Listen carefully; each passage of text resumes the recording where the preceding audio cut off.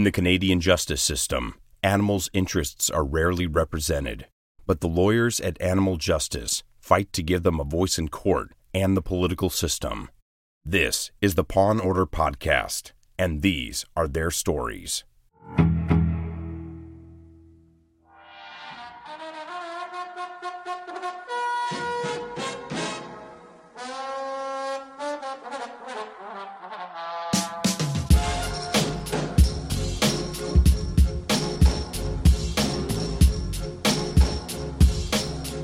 Happy New Year and welcome to the first 2019 episode of Paw and Order. Hi, Peter.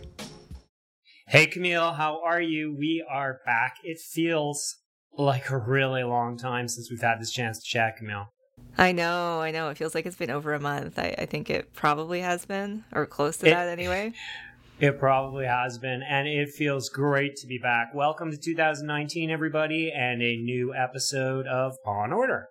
We have tons to catch up on today because, as usual, there's just a ton going on. Starting with the holidays. Just going to say this really quickly. Thank you so much to everyone who made our year end the best ever. It's a huge fundraising season for nonprofits, and you guys really stepped up. We had amazing holiday parties across the country, and lots of people gave us their support in the form of gifts. So thank you to everybody who participated in that. And on a more personal note, Peter, you had some nice vacation time over Christmas. Well, vacation, Camille, is a relative term. Okay, let's just say you were out of the country. Let's put it that way. I was out of the country. I was in Germany visiting my wife's family, and I had a little bit of vacation, and it was really lovely, but it's good to get away. The weather was certainly lovely over on the continent, as they say, and it was great. It was fun to be in Germany. I enjoyed it. In particular, I also spent a week in London, and I can tell you, Camille, what I already knew from your last trip to London. I mean, London is off the hook. London is what I dream the world will look like when it comes to vegan food in the future. I mean, it's really that insane. Like, I don't know about you, Camille, if you remember when we used to travel, I would go and look for vegan restaurants and which ones am I going to hit. In London, it's such a ridiculously futile futile exercise, because it feels like you turn around every corner, there's another vegan restaurant.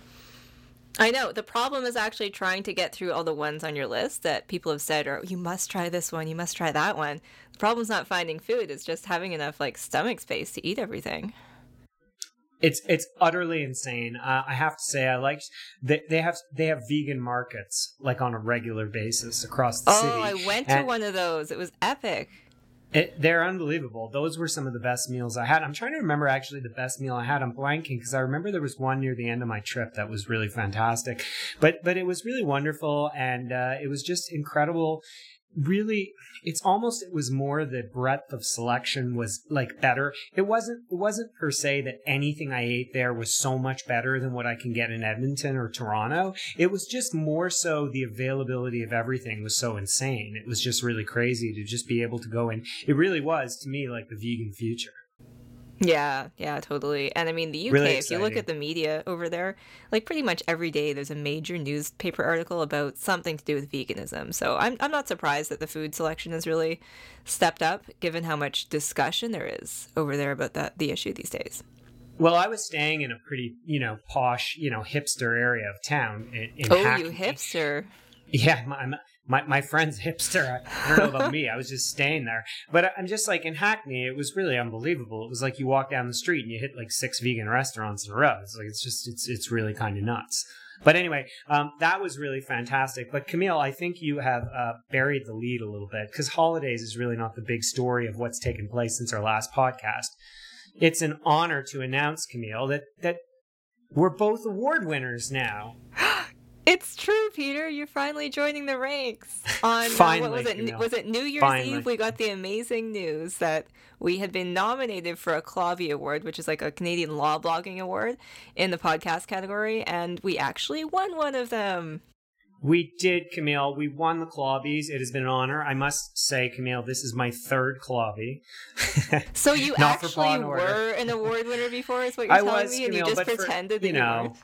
really for things that didn't matter that much. I had won before in the video blog category for the work I've done on evidence and criminal law blogs, and I was nominated for something else. God, I can't even remember. But this is my third time that I've actually won. But it's very nice to win. And of course, we should give a shout out to some friends of ours who also won the awards. Our friends Michael Spratt and Emily Tamman won the Golden Clawby Award for best overall everything. So yeah, we're really it's happy not even for a them. podcast specific award. It's like a blog, podcast, basically like any form of media award. So congratulations, Mike and Emily. You guys are awesome. I'm not sure Michael deserved it this year, frankly, for the way he was acting over the summer, but Emily certainly deserved it, and I'm willing to be gracious enough to say that Michael might have deserved it.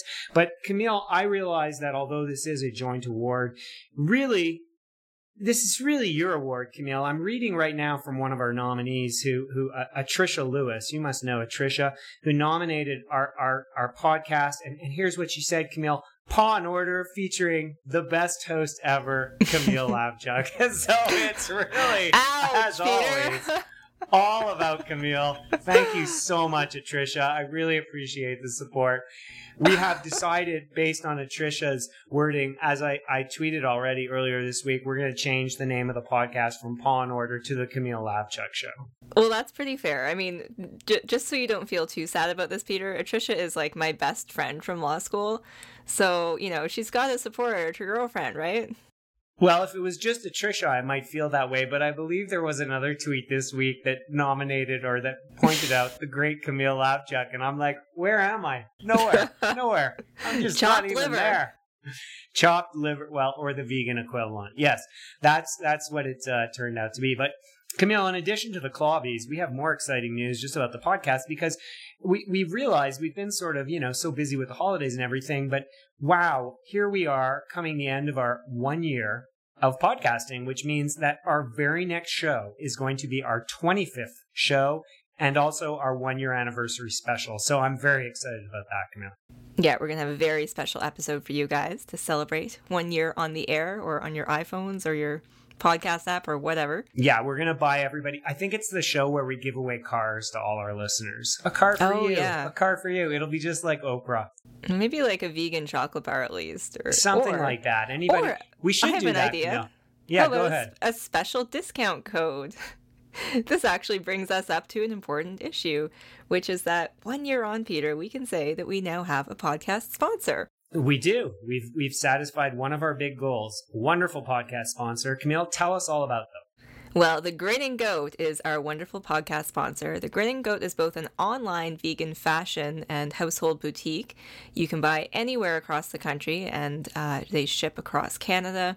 They also have a storefront in Calgary, so if you live in Alberta, if you live in Calgary, you can stop by and check out their amazing selection of footwear, clothing, soap, shampoo, all kinds of things that you might want to find. And I understand, Peter, that you actually recently made a purchase at the Grinning Goat. I am particularly pleased to note that I made my first ever purchase from the Grinning Goat. It was shipped quickly. It had everything I wanted. I got a wonderful pair of shoes that I wore today from Vegetarian Shoes and a couple of pairs of beautiful socks, and I'm really thrilled about it. I was very pleased with every aspect of the experience, and the Grinning Goat totally delivered. Now, Camille, have we given out our exclusive discount code? Because really, I said this before the break, and I don't think enough of our listeners have taken us up on it. So it's a new year, ladies and gentlemen, and we really need your help. We need you to support the Grinning Goat because that indirectly supports our podcast. So please go out there and buy something from the Grinning Goat. The Paw and Order discount code is PAW15. Is that right, Camille? That's right. PAW15. Enter it at checkout. They ship across the country. Enjoy. Very excited. And I should add one last thing. By the time this podcast is out, I am finally going to visit the Grinning Goat. I'm very excited. I'm going down to Calgary for a presentation 2 weeks from now, which is going to be January 24th. So I'm excited to say I will be in the Grinning Goat. I wish I could give an exact time, Camille, so that I could meet with some of our listeners. But anyone in the Calgary area who is excited to say hello to me at the Grinning Goat, I would be delighted. I'm looking forward to meeting with everybody there and telling our sponsors about how great it's going. Oh, can't wait. All right, Peter. Well, since we've been off the air for like a month, there's so much news to catch up on. Shall we dive into it? Let's dive into it. It's been incredible. And frankly, most of this news is actually recent. Like this, it is just blown up. And needless to say, it all starts with our main topic, which we'll leave for a bit because we're coming to our big topic, which is one of those stories. But it has been incredible how many things have been popping out in the last couple of days. It's almost like all the courts decided to wait until after January 1st and then just released a bunch of decisions. So one thing crazy that our American friends have been working on, some pretty exciting case law out of the Supreme Court of the United States. Absolutely. This isn't actually a Supreme Court case. It was an attempt by a variety of groups to challenge animal-friendly laws, and they lost at the various state courts, so they have to seek leave, which means they have to ask permission from the Supreme Court to actually appeal these cases. And the two cases stem from California and Massachusetts. They are bans on cage confinement in Massachusetts and a foie gras ban, which we've talked about on Paw and Order before, in California. And they have to seek permission, and that permission decision was reached last week. That's right. The U.S. Supreme Court said it will not be hearing any appeals in those cases, so they're putting an end to all of this foie gras litigation. And I can't remember when the foie gras issue first came up, but it was like back in 2012 or 2013. California banned the production of foie gras in the state and the sale as well. And since that time, foie gras producers and restaurants have been attacking that ban in any way that they can. They mostly lose, but they did win one case at one level of court in California. And so that kind of gave them some wind in their sails. But then they've consistently lost again every single attempt since then. And the saga's finally over now because the U.S. Supreme Court is the end of the line. So that's great. And like you said, Peter, it was challenges to Proposition 12 in California that we spoke about on this podcast previously in the fall when that passed back in November. That was a ballot initiative giving animals more spaces and ending intensive confinement systems. And a very similar law that was passed in Massachusetts recently as well, another ballot initiative that outlawed a lot of intensive confinement. So that is all now at an end, and animal advocates have won 3 pretty huge victories. Yeah, that is great, and kudos to all the people involved in fighting for that particular case. It is a good decision. Ultimately, it's up to the consumers through the government to decide the types of limits they want to put on agricultural production, and they've chosen to do that, and they've chosen that these issues are significant enough within the state to warrant bans of this sort, and I couldn't see any strong legal basis for correcting it. I mean, the hard part, as we've seen in our political structure, is, getting those bans in place. Yeah, and it's so interesting. I mean, the 2 confinement laws that went through, they were both ballot initiatives, which is an ability that a lot of states have as advocates can get questions on the ballot so that through direct democracy, citizens can vote on initiatives. And I have mixed feelings about whether I think that's a good or bad thing for democracy. I mostly think it's probably bad, but you can't deny that when it comes to animal protection laws... Camille, are you upset about... you think California has a problem with its, tax structure? That was a citizens' initiative, and California's budget has been screwed ever since. But anyway, sorry. Oh, it's so messed up. And someone who goes to vote in the States has to work their way through like 80 ballot initiatives on their ballot and try to figure out what they all mean. And I think it's a problem. But you really can't deny, Peter, that it's been good for the animal protection movement to get these issues on the ballot because people overwhelmingly support banning horrific animal practices. Yeah, it's definitely been a good thing there, and I'm pleased to see that the courts, even by denying leave to appeal, agree. Totally. So a little closer to home, our colleague Anna Pippis, Animal Justice's Director of Farmed Animal Advocacy, wrote a piece in the Toronto Star about why the government should make it easier for people to make good food choices, and specifically choosing more plant foods, which are better for human health, better for the environment, and of course don't involve immense animal cruelty. And it's kind of a timely piece because we're in the first week of the new year at this point, or I guess the second week, and people are starting to make New Year's resolutions and thinking about changing their diets and eating better and eating lower on the food chain. And she explores why oftentimes it's just not set up to make it easy for people to do that. And there's a whole bunch of government policy tools that we could use to facilitate that. So things like labels with accurate information about animal suffering that goes into products, things like subsidies to drive down the cost of more healthful food, and taxing foods like meat that are really carbon intensive and bad for human health. Yeah, there was in addition to Anna's piece, I really liked the piece that was put out by Conrad Yakabushi in the Globe and Mail. I don't know if you had a chance to see it, Camille. Oh, I didn't see it. Yeah, I tweeted about it yesterday. Maybe we can put a link to it in the show notes today. But it was really a wonderful piece. I like when that sort of stuff comes out of the Globe, for example, and it's just sort of a straight up, recognizing that this is a problem. Sorry, I'm trying to link to it right now as I speak. And apparently, Camille, in case you didn't know, I'm over 40, so I cannot do two things at once. I'm a male over 40, so I cannot do two things at once.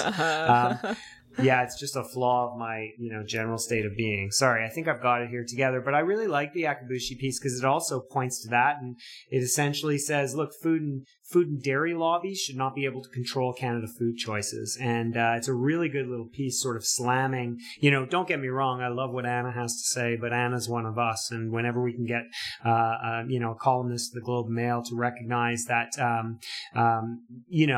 the science should be what governs these particular decisions, I think that's a great thing. And I wonder, I'm assuming, is there any chance there will be litigation on this? I find it hard to believe, but it strikes me as a plausible option for the food and dairy lobbies. I mean, not that they're going to win, but that they might want to run at this.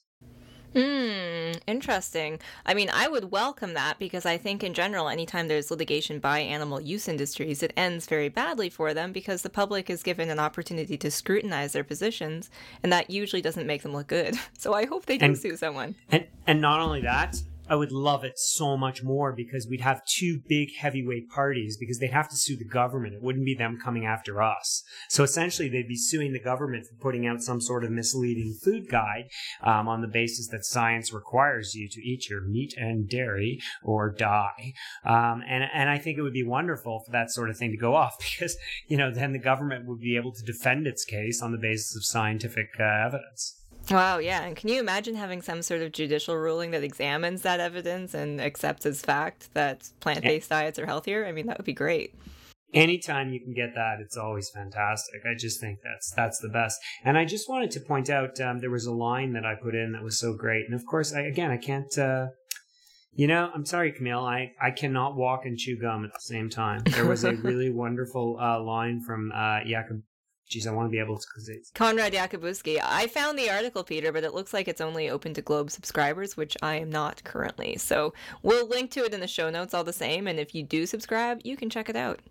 I think I found the line. He goes through the entire thing and he talks about the environmental benefit as well. And this is my favorite. Milk and meat are chock full of nutrients, but they are not essentials of the human diet, especially as the sources of the nutrients they provide are more readily available to Canadians than ever. And then he goes on to say why milk and meat are not good for the environment or for Canadian health. So it's really a wonderful little piece. And in addition to that, of course, it's talking about the Canada Food Guide. So this is a really big change.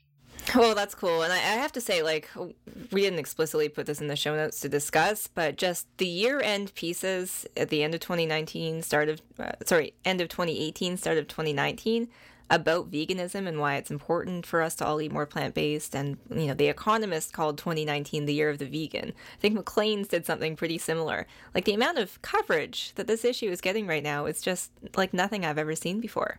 Yeah, really good stuff. Let's talk about cats and dogs, Camille.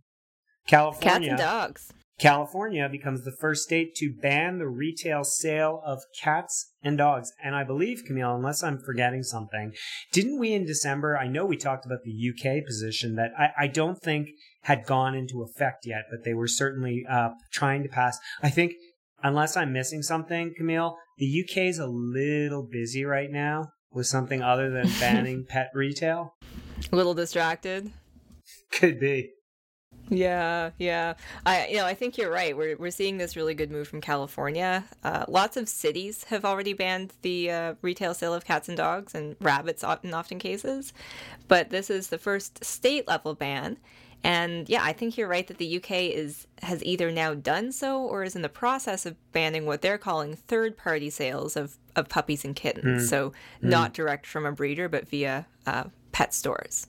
And let's just say, to talk about that, because I haven't looked at the California ban, I should be honest, I've had a bit of a busy week, but let's be honest that I'm not a big fan of pet breeders per se, but I do think that the UK plan is sort of, it's sort of sensible in light of the market as it is today. Do you know what I mean, Camille? Like, I don't like bona fide breeders and registered breeders, but if you want to put down a regulatory overlay, it's one thing to just say we're going to ban all pet sales and say you can only go to shelters, but that's the type of law that just doesn't have the political traction right now to actually work. So I do think it makes sense to say, well, then if we're not going to ban all pet sales in that sense, we're going to move to an interim thing where the first thing we have to do is shake down the market and prevent the bad breeders from doing this. And the only way we can do that is by creating some kind of regulatory oversight of the breeders we do allow to sell. I think that's right. Like you, I'm not a fan of breeders at all. I think that they're directly resulting in shelter animals being killed every single day through flooding the market with other animals who don't need to be born. But you're probably right that the public is not quite ready for a complete ban on breeding animals and selling those animals at all. And I think there'd be significant pushback if that was introduced. But starting slow by shutting off retail sales at pet stores and actually licensing and registering breeders would be a big step. BC is now in the process of doing that, which I think is going to be a good move. We should actually do a show at some point about dog breeding issues and just dog issues in general, pet sales and things like that. Yeah, I couldn't agree more, because we could get on a rant. I could tell you all the things I hate about breeders, but I have plenty, but I do. It's sort of like saying I don't like farmers, but I believe that a regulatory oversight network that made sense over farmers seems to me like a sensible oversight step. And that's the way I feel about breeders. And in a sense, you have to ban the others from the market. If you allow third-party sales and other sales outside of stores or whatever to take place, then it's impossible to regulate anybody. And I think that's what... Wait a minute, Camille, isn't that the situation in Canada?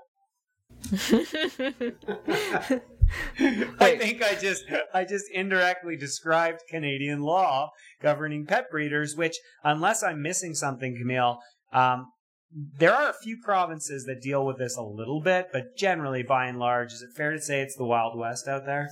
Oh, pretty much. BC and Manitoba do have some requirements, or BC is in the middle of bringing some in, and Manitoba, I believe, has some already, but they're not particularly strong, and that's only a couple of provinces. Yeah, I did look at those, and I think Nova Scotia is in the process of doing some as well, or has some. There are bits and pieces here, but they're not, they're not to the extent that we're talking about, in which there's actually regulatory oversight. And goddamn, do we need regulatory oversight of dog breeders? Like, it's just absolutely ridiculous. Like, leaving aside supply and demand issues, there are considerable problems with the way in which breeding takes place that leads to pain and suffering for animals. And now we're getting off topic or on topic. Oh, for sure. But at the bare minimum, we didn't need to know who those breeders are. When I say we, I mean the public, the state, needs to know who those breeders are, needs them to comply with certain license conditions, needs a way to shut them down if they're not meeting those conditions. The public should have access to inspection reports. All these things could be partially remedied by at least regulating breeding. Yeah, absolutely. So good on you, California. We appreciate what you've done. Okay. All right. Peter, your home province. I feel like there's always animal cruelty news out of Alberta. Why is that? I don't know, Camille. You're making me feel bad. It is true. It's not your fault. Oh, wait a minute. We have two stories today from Alberta. Thank God. But in fairness, Camille, most of the barn fires are in your province. Okay, I will accept that criticism. We don't have that many barn fires, but we do tend to have these terrible cases of cruelty. Sorry, I don't know why I'm laughing, because it's not funny at all. Not funny at all. It's terrible. But an Alberta woman has been charged after horses were found dead on her property. So, again, one of these heartbreaking neglect stories. Nothing super out of the usual about this, other than that lots of community members have been concerned about this for quite some time. So apparently the RCMP have now laid charges. The Alberta SPCA is also investigating. I'm not sure to what extent that they're looking together, but it seems like a number of horses were found dead on a woman's property on December 20th. and reported to police. So what's interesting about this case, Peter, I mean, it could just be a run-of-the-mill cruelty case, of which there are many, but this woman who is now facing charges was previously convicted of animal cruelty offenses in 2010 related to horses, rabbits, and dogs, apparently from her farm. So I guess they removed 16 horses. They found one dead horse, a number of other issues. She was found guilty in 2012 and fined $1,500, which suggests to me that that was a provincial offense charge, Peter. I think that's probably right. Yeah, because usually, just for listeners out there who may not appreciate this, fines of that nature tend to be provincially levied. There tends to be more penalties like jail time or probation for criminal code offenses. So she was fined, and she was prohibited from having animals. Actually, no, not entirely, but prohibited from owning or caring for more than 2 horses for 5 years. And I guess that ban expired in 2017. So at that point, she was more or less free to do what she wanted. She acquired more horses, and guess what? Some of those horses are dead. Well, there you go. And there are numerous parts of this from a legal angle that concern me. I could go into several, which I think I will. I mean, the first thing of this that's irritating in particular is I'm deeply troubled.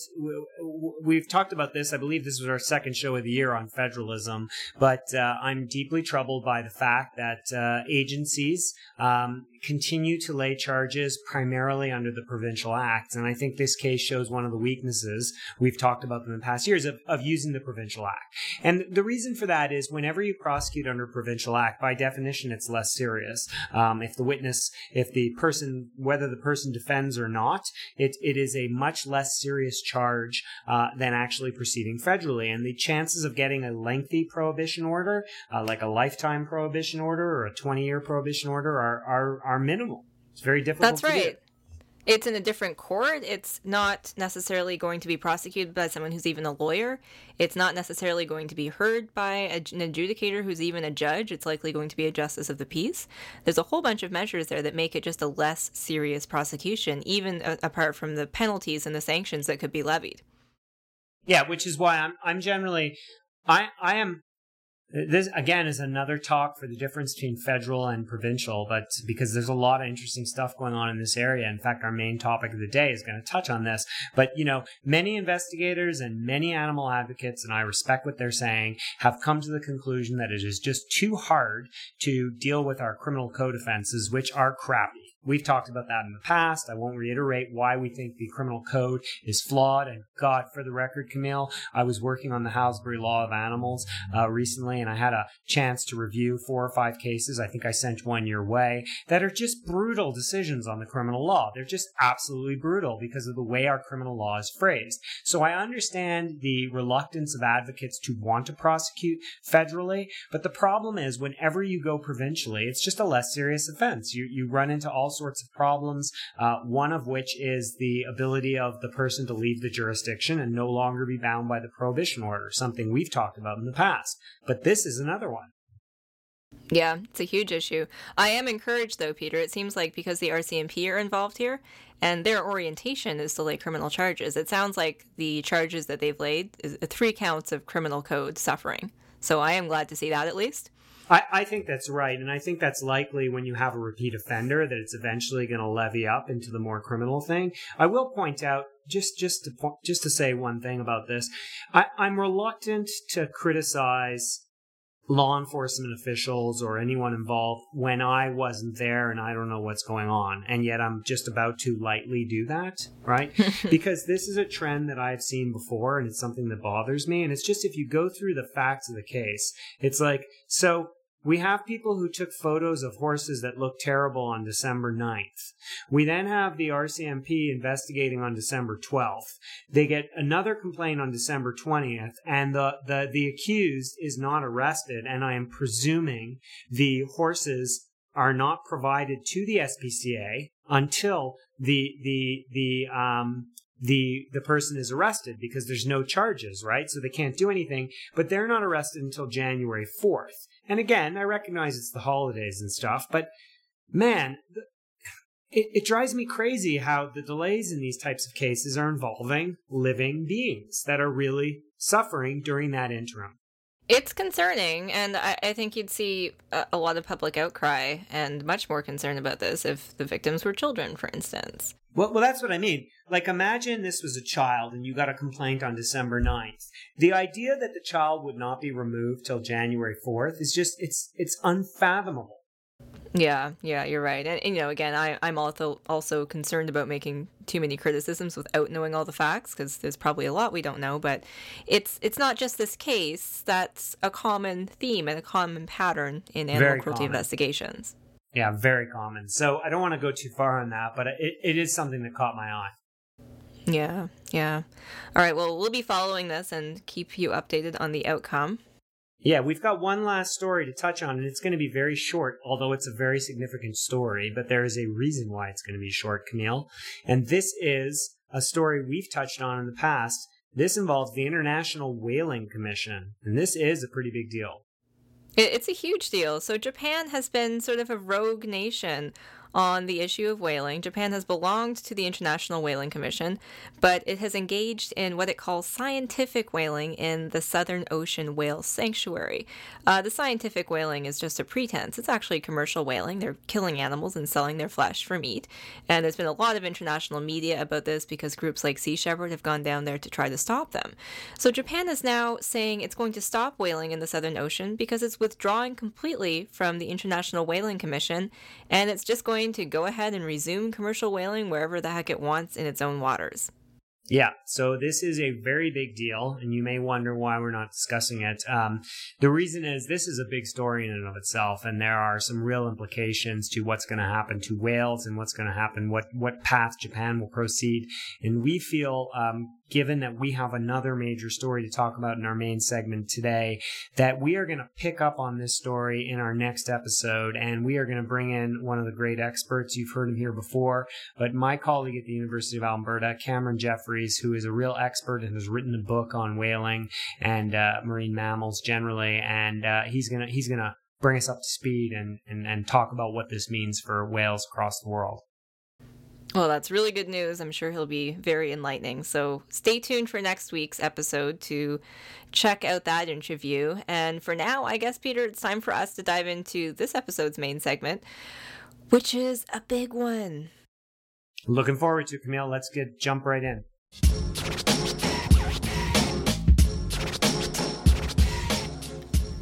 And for today's main segment, we're going to talk about Animal Justice's latest case, which just came out on January 2nd. This is the Bogaerts case that we've talked about on this podcast before.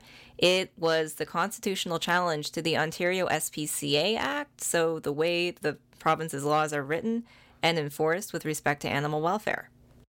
Very excited, and this came down. Would have liked for it to come down a week or two later, as opposed to right after the new year when we're all sort of, recovering. But this is a big deal. I know. Can I just complain about the timing too for a second? Like it was good to get it. I'm excited, but I was so sick. I got sick before New Year's and I was just like dying.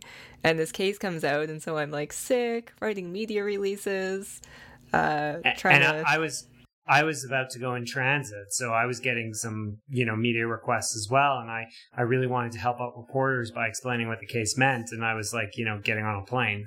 So it was, and it was my wife's birthday, so the day it came down, like we had all these birthday celebrations in Germany, and then the next day I'm on a plane for 20 hours. It was pretty crazy.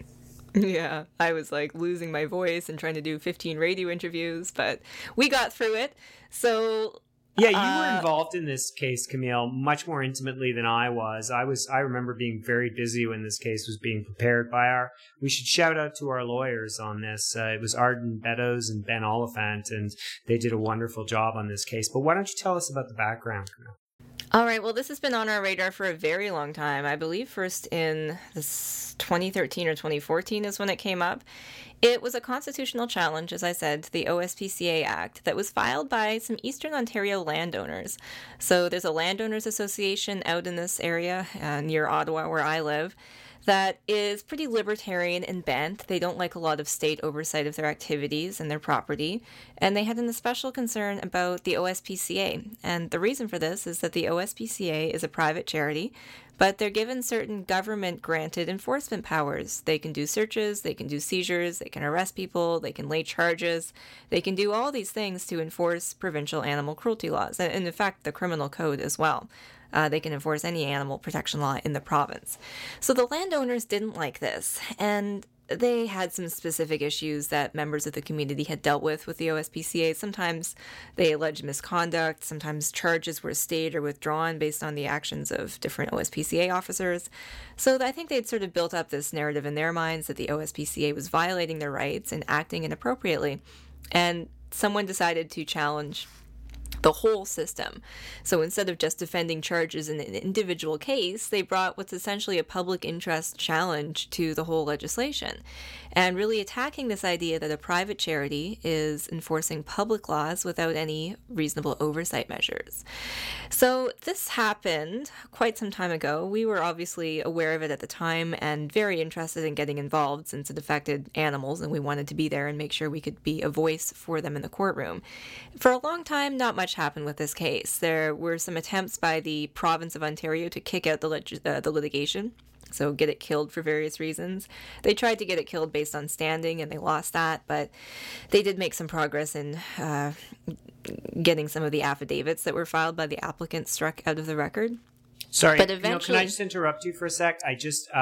Just a reminder, because not all of our listeners have our legal background, and when you try to get something kicked out on standing, we've talked about standing occasionally on the podcast, but an argument to get something kicked out on standing is essentially saying that the applicant does not have a sufficient legal interest in the case. And the reason is that the courts don't like what are called busybodies. You can't just go to court to attack things over which you have no interest. So the government came forward and said this applicant does not have a sufficient legal interest to proceed. And by the way, Camille, it's the same sort of argument that's been used against animal advocates who try to advocate on behalf of animals, and we're told we don't have a sufficient standing to do so. Absolutely, and that's a really good point to bring up. I was glad to see the case go forward because I think that the decision on standing was good for animal advocates ultimately, and just good in a democracy that citizens have a way to oversee the laws and challenge them if they think that there's a problem. But the Attorney General was successful in getting the idea that there's any private interest standing stuck down. So he said that Mr. Bogarts, the applicant in this case, who is an individual in the Eastern Ontario region, he wasn't actually being policed by the OSPCA. There was no live issue between him and the OSPCA, so he didn't have a personal stake in this game.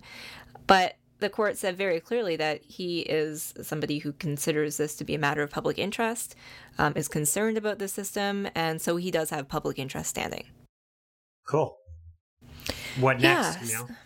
All right, so we got involved when it came time for the hearing to happen, and we decided that we would intervene and address some of the issues that were raised in this case, and provide a perspective to the court that was different from the applicant, different from the government, which was defending the legislation, but really make sure that the interests of the animals are first and foremost. So I guess, Peter, I should talk a little bit about the three main issues that came up in the case, and maybe go over a little bit about what we had to say about them in court and what the judge ultimately found. Sure. Why don't we talk about one at a time, and then we can go through them in a bit of detail. But yeah, I like that idea. Let's talk about what it was about. Okay, so why don't we start with the two issues that ended up not being so contentious in the end, the issues that were sort of less prominent when the decision came out.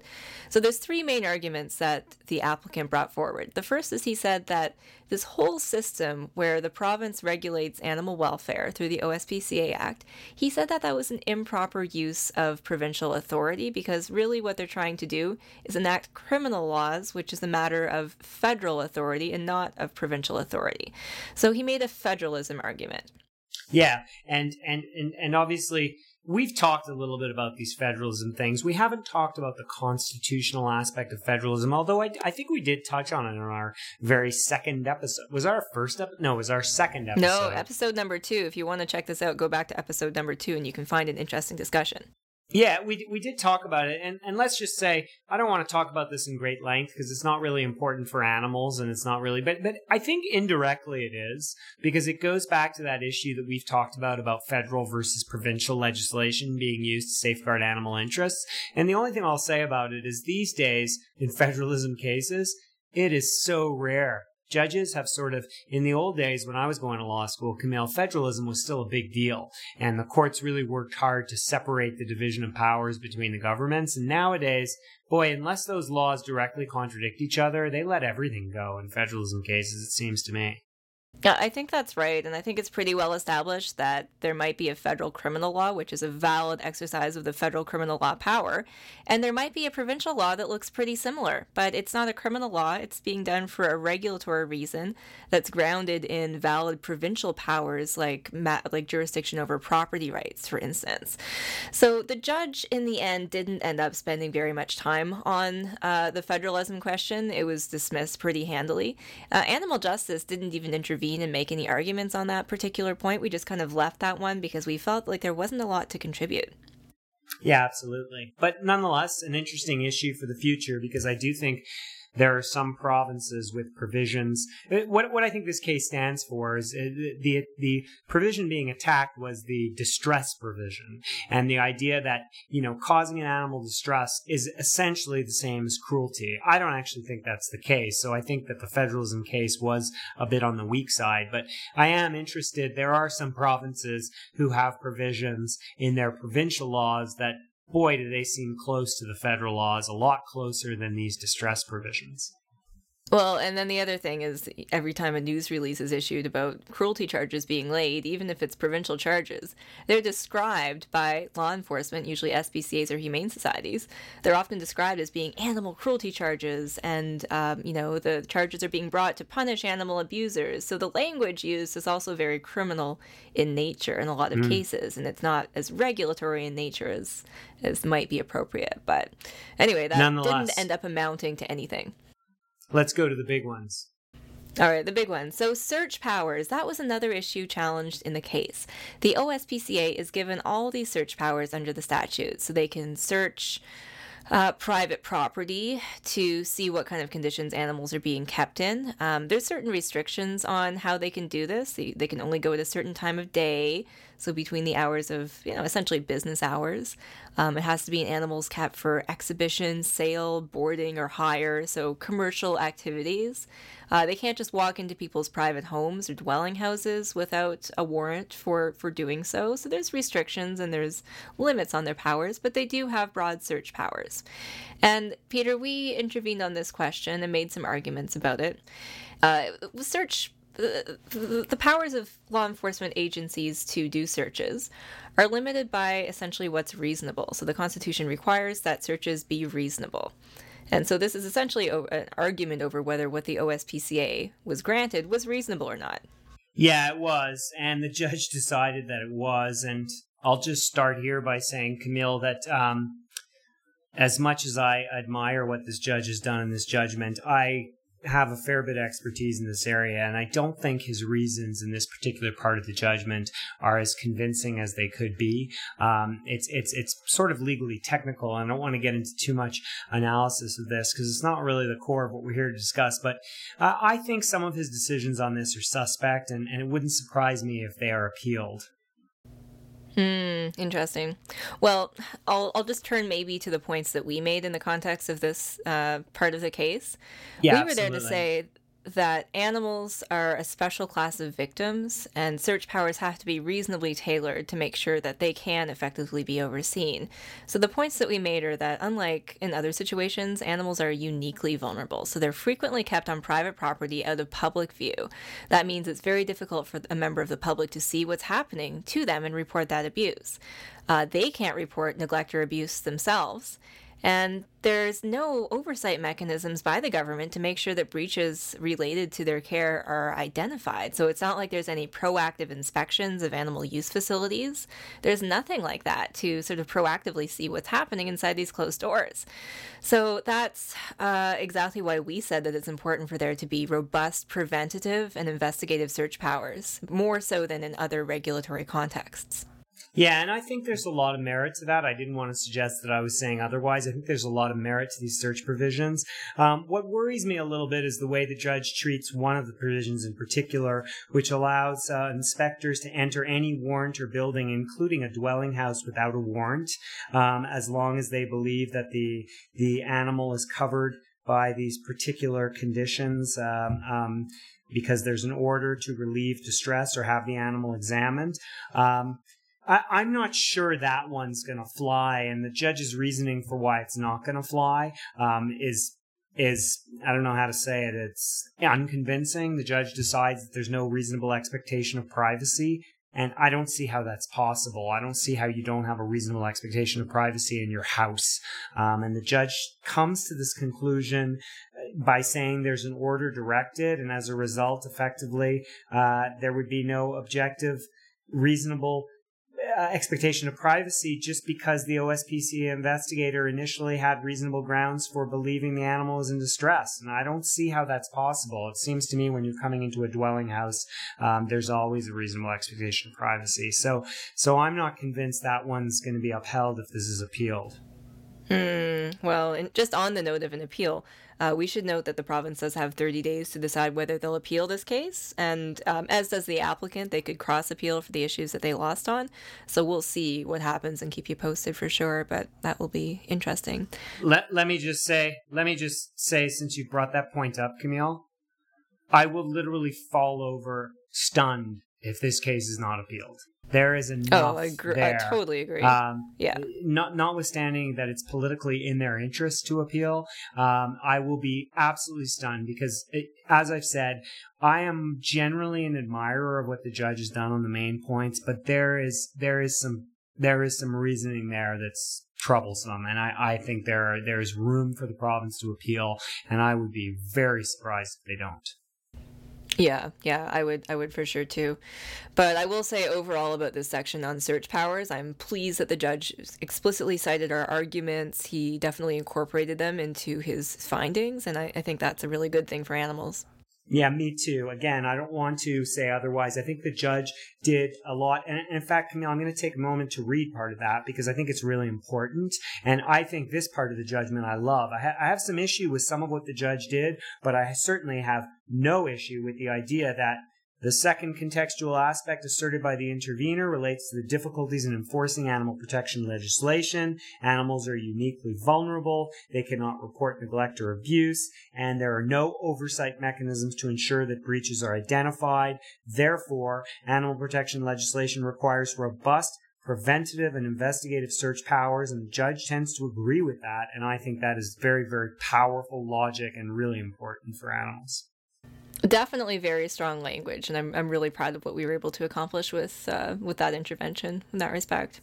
All right, let's get to the good stuff, Camille, because really, at its core, this is a challenge about the OSPCA's right to continue to investigate animal abuse. Yeah, and here's the real kicker. I mean, this is the crux of the decision. The judge agreed with the applicant and agreed with us that it's not appropriate for the government to delegate enforcement powers to a private charity without any oversight or accountability mechanisms. That is some pretty powerful The amazing thing about this, Peter, this is going to be something that law nerds will understand, and I think we should explain it for non-law nerds. The judge actually decided that there was a new principle of fundamental justice which exists housed under Section 7 of the Canadian Charter of Rights and Freedoms. And do you want to explain for listeners, put on your law prof hat for a second, what the heck is a principle of fundamental justice? Sure, that is a big deal. Principles of fundamental justice are essentially core principles that exist in our legal system. They are so critical to the existence of Canada as a nation that they are things that effectively you cannot contravene. So essentially the government cannot put in laws that take away our principles of fundamental justice unless there is, of course, justifying reasons that they can do so. And under the constitutional, the Charter's balancing clause, which is Section 1, which allows all constitutional violations to be justified when it is it is a reasonable measure in a democratic society. But the principle of fundamental justice is so critical because, so once something is recognized as a principle of fundamental justice in our legal system, it tends to have a great deal of power. And just to get a sense of what some of the principles of fundamental justice are, I mean, one example is the right to have a lawyer when you're detained by police, and that's a principle of fundamental justice. The right to remain silent, that's another principle of fundamental justice. And there are a lot of them. And the reason that they're so important is that once something is recognized as a principle of fundamental justice, it has constitutional force in our criminal justice system, and it's very difficult for the government to create a rule that conflicts with the principle of fundamental justice. So for the judge in this case to conclude that things like the transparency or the need for transparency for a police investigative agency is essential, well, that is a very big deal from a constitutional standpoint. That's a huge deal. I mean, this is the most interesting Section 7 case to come out in quite some time. It's often been argued that there should be a new principle of fundamental justice that says whatever. And the courts seldom accept those arguments. This is a huge deal that they actually did accept it in this case. So, and what I'm particularly proud of as well is that this idea that there's a new principle of fundamental justice and the way it was articulated is something that we brought to that litigation. It was something that Arden argued in court and that Ben drafted, and I'm really proud that we managed to introduce this. So that's the legal standpoint, and because you are also the executive director of Animal Justice, let me ask you, Camille, why do you have so much hate on for the OSPCA? Well, I actually don't, and I would hate for this intervention to be misinterpreted as being against the OSPCA, because that's not it at all. And this is a good time, Peter, just to talk a little bit about the structure. We've done so in the past, in past episodes, but for anyone who hasn't listened to those with bated breath, let me just give a refresher. The OSPCA is a private charity. They get a little bit of government funding, less than $6 million every year, and they use some of that to do investigations. They use some of that to do sheltering, and they're given all of this enormous legal power. So there's actually an OSPCA Act. It's a statute that gives them authority, and it says they have to do all these things.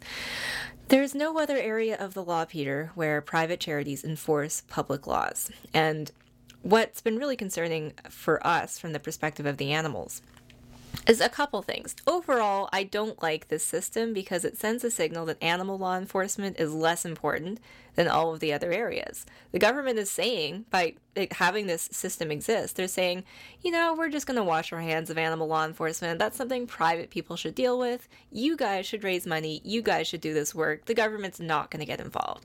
I don't like that. I think that sends the wrong message.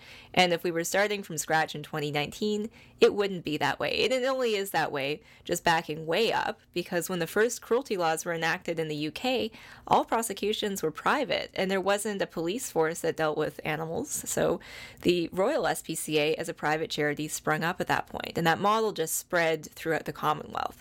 So this is a quirk of history. It's not something that we would devise today, I think, if we were thinking rationally. So Peter, that's reason number one.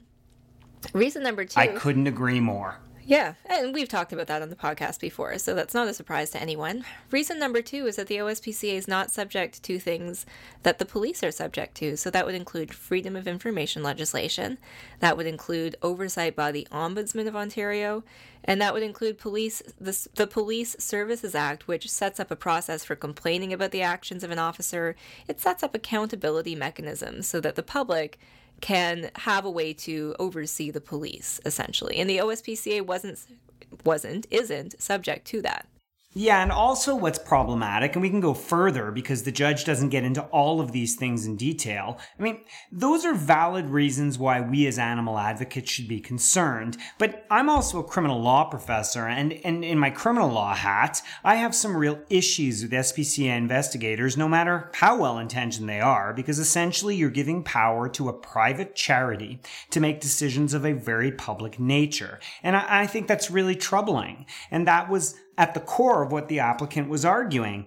And I tend to agree with them. And for the reasons you pointed out before, there is no other area of law in which private investigators are essentially given the power to perform these public functions. And I think that's very troubling on a number of levels. And again, we should preface this to some extent, Camille, by saying that we have a great deal of respect for the hard work that SPCA investigators are doing in the field. And this is not designed to knock them or say that they're bad people or shouldn't be doing this. But the truth is, we think they shouldn't be doing this because at the end of the day, there are real concerns about the idea that a private investigative body, which is essentially raising money to support the investigations that it does, is able to then go out and decide what types of investigations to do.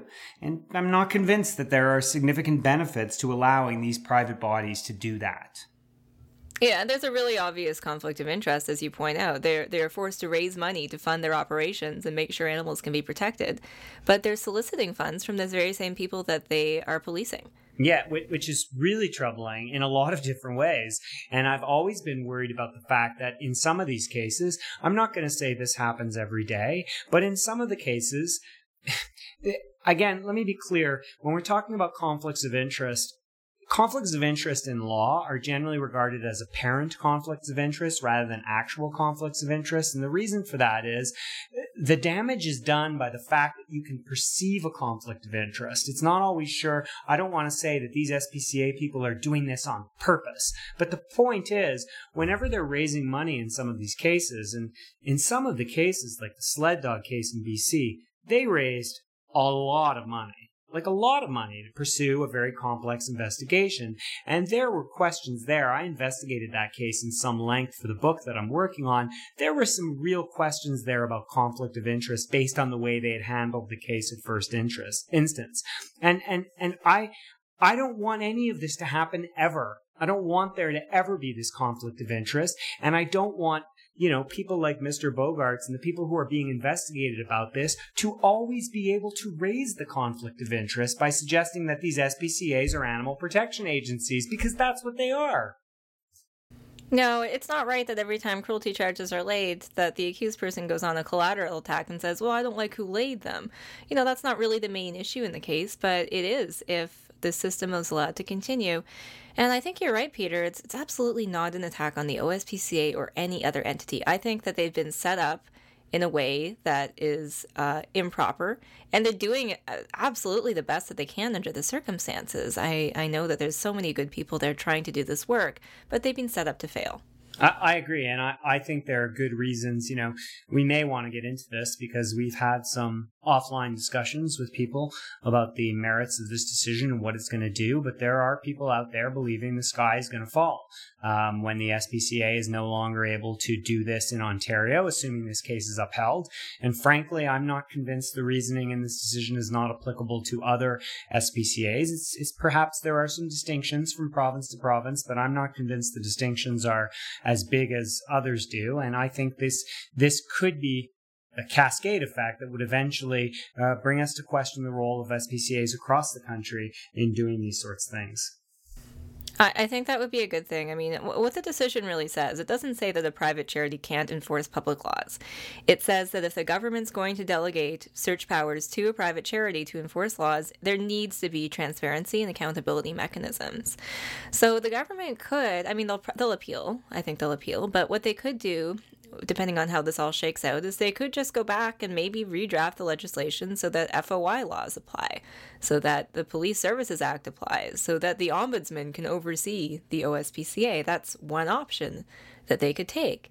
And I don't think that that's so earth-shattering that the sky is falling in the way that maybe some others are concerned about. I know we've gotten a little bit of flack, to be honest, Peter, from friends who support SPCAs. And obviously we support SPCAs as well and have lots of friends who do amazing work within them.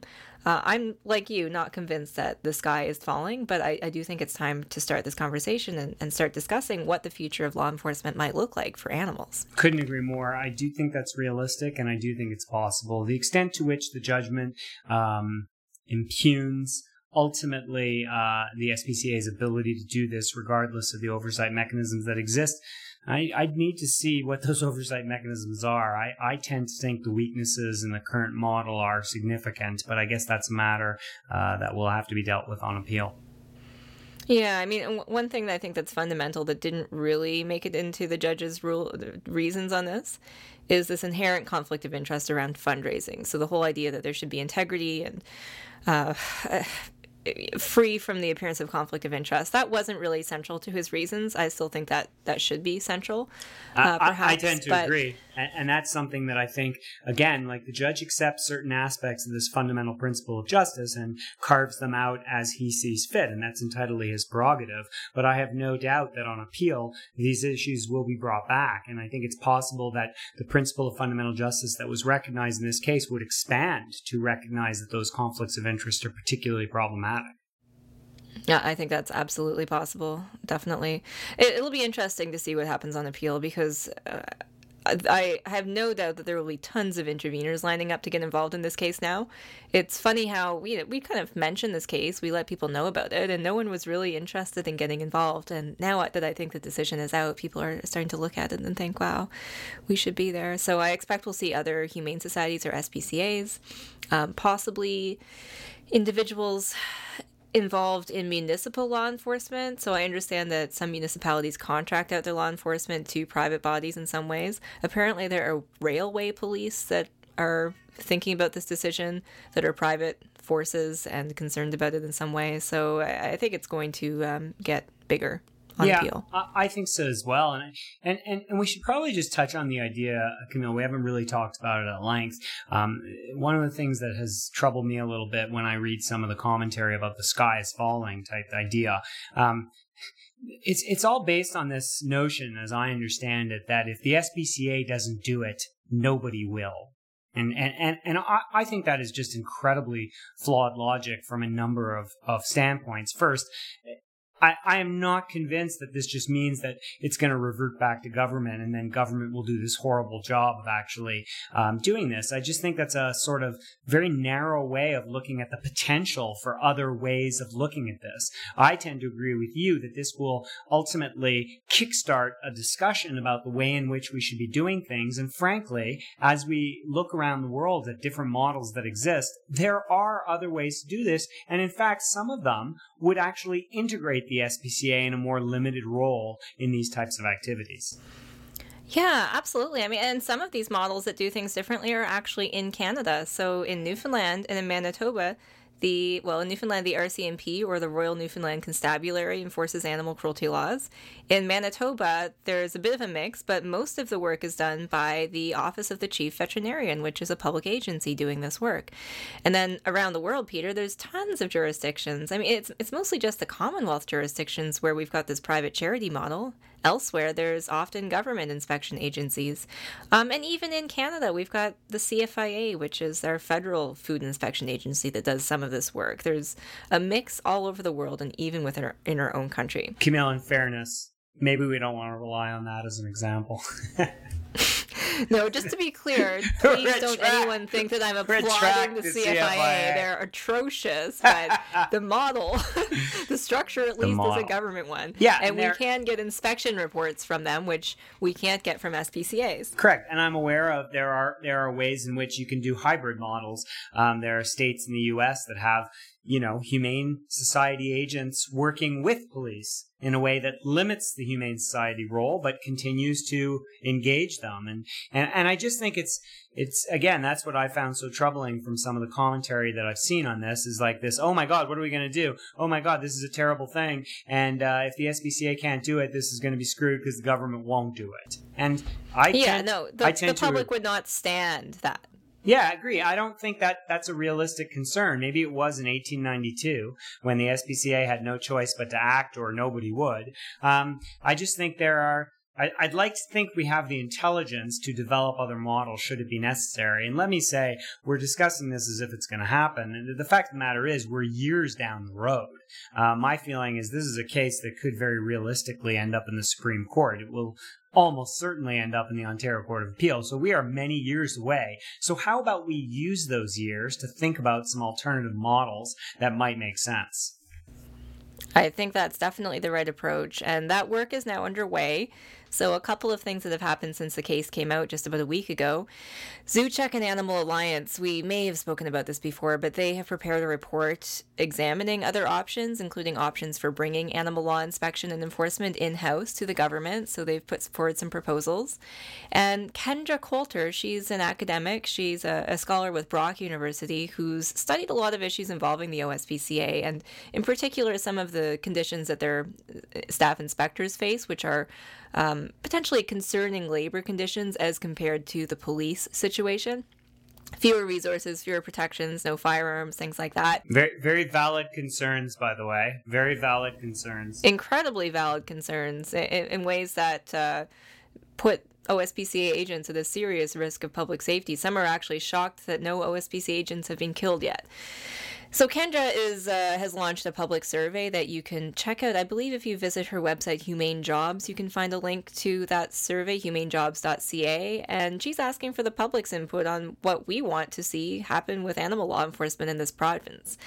So I think that you're right. This is going to be a long process of discussion. I think that's a really good thing. I don't think, Peter, that I or you or Animal Justice, that we're even proposing that we have all the answers about what should come next and what this should look like, but we know for sure that we need to discuss it.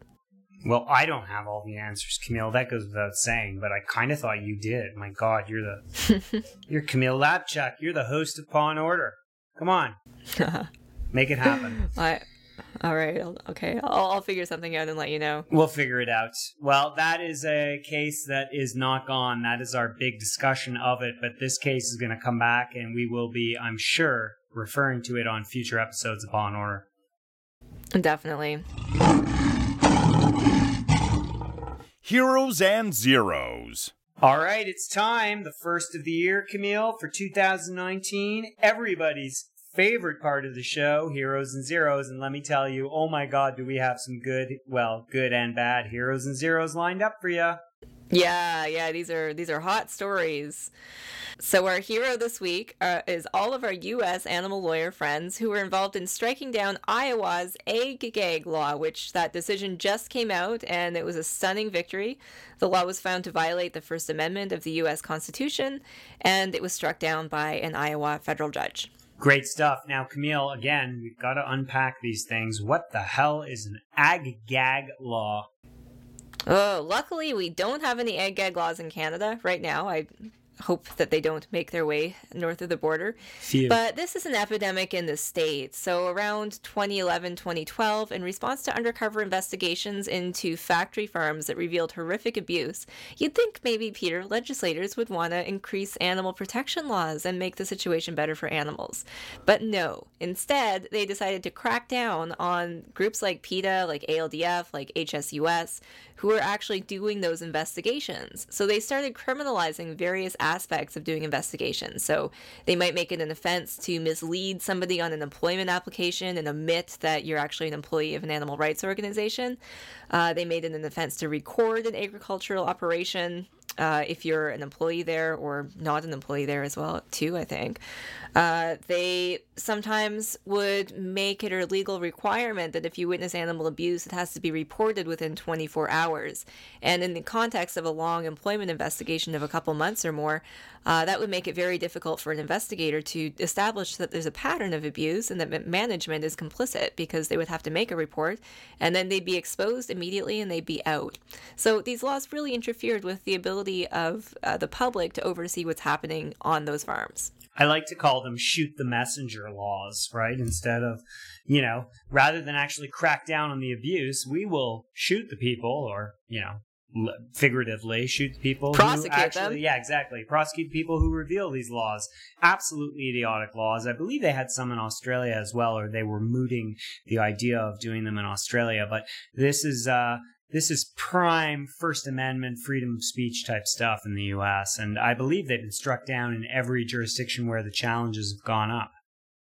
Yeah, that's right. So far they've knocked out these laws in Idaho, Utah, Now we've got Iowa, and then the outstanding states are North Carolina. There's ongoing litigation, and this coalition of groups just filed in Kansas as well. And I think there's probably 3 or 4 other states where there are gay laws, and I expect that there's going to be lawsuits in those too. Well, great work by our friends there, but of course, for every hero, Camille, there is a zero, and holy crap. This wow, is, what a zero this is. This is a Titanic level 0 that just popped up in the last couple of days. Oh my god, Camille, it's not Alberta again. Oh, it's Alberta, Peter. I'm so sorry. Alberta so police officer. Yes. Go ahead. Yeah, a police officer in Lethbridge, Alberta, was caught on video doing something, honestly, it's atrocious. I watch a lot of cruelty videos, unfortunately, and this is among the worst I've ever seen.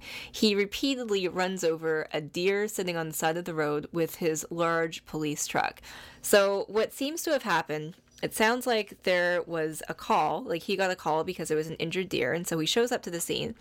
And I don't know what transpired next, but he makes the decision that he's going to run over the deer with his vehicle, presumably as a way of maybe euthanizing the animal, but that's certainly what happened cannot be described as euthanasia. A witness was sitting in her vehicle not too far away. She starts filming, and I think she said that the officer ran over the deer at least twice before she took out her phone, and then she captures him doing so a further 3 or 4 times. So he ran over that deer back and forth repeatedly.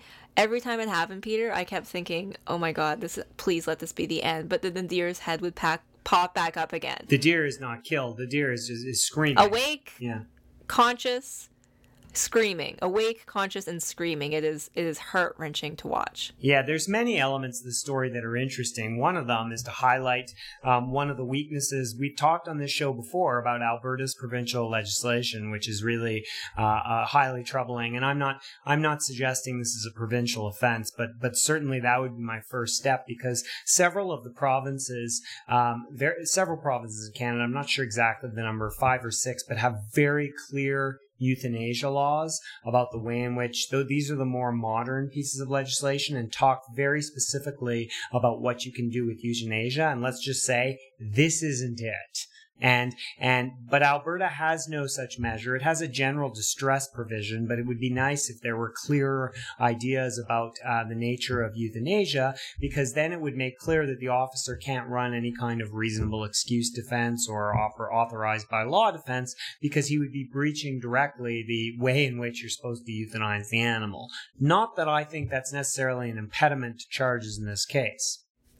No, I agree. It's not an impediment to charges. You can make the case that he's causing unnecessary suffering pretty easily. But at the same time, something like Ontario's legislation, which I haven't got the wording in front of me, but it says something like that if an animal is going to be euthanized, it must be done in a way that minimizes pain and distress, something like that. The that greatest would be minimizing more possible. Agreed. There's several provinces that do that. It's interesting, of course, that a case that we talked about, well, we didn't talk about, Camille. I talked about it with Sophie Gaillard when she visited me on the show. We talked about the Menard decision, which was an anniversary of 40 years in July. And when we talked about that, what's interesting about Menard is a euthanasia decision as well. And Menard is the leading case on the willful causing of unnecessary suffering. And let's just say this conduct would really fit the bill for what they're talking about in Menard in terms of euthanizing an animal and the way you're supposed to do that.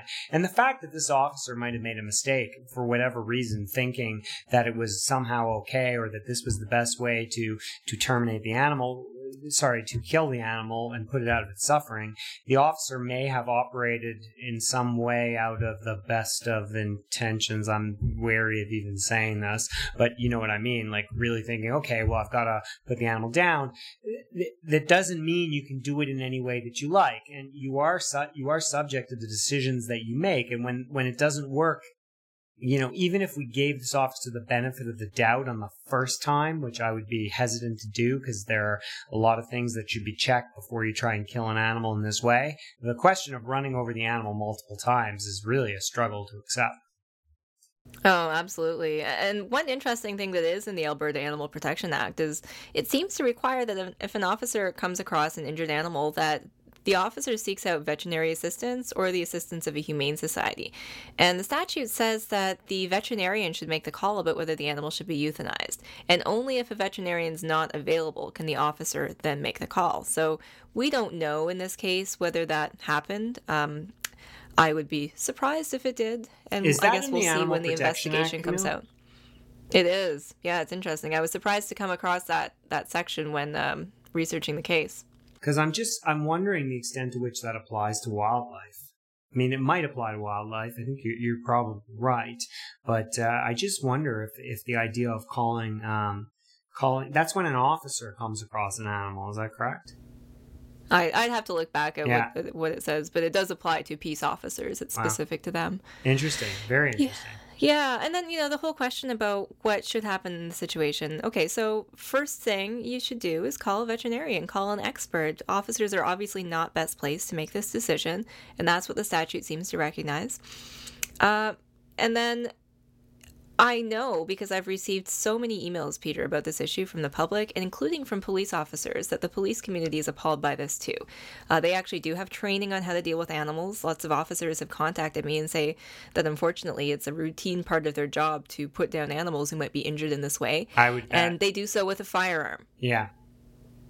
I would bet. That's how they've been trained to do it. Yeah, and I think that's going to be the question for the police organization that's assessing whether to lay charges, and the fact that the officer's method was such a departure from the norm. It's really problematic, and I think the officer had to have known that there was suffering involved, given what you can see happening in the video. The question is whether or not the suffering is unnecessary, and there is a pretty good case that it was. Yeah, it seems hard to make the case that it was in any way necessary to accomplish his aim. So, interesting context to this case, the Alberta Special Incident Response Team is investigating. So that's a police oversight body. It polices the police, essentially.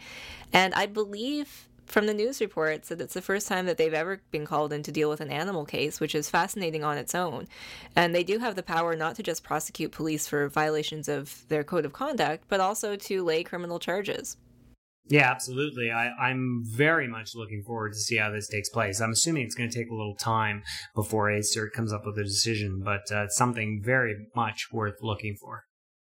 Yeah, although I have to say I was a little disappointed with a statement that ACERT put out. They said they're investigating. They said they're considering the animal cruelty issues that we've raised. So we put out a news release, and I did quite a lot of interviews on this.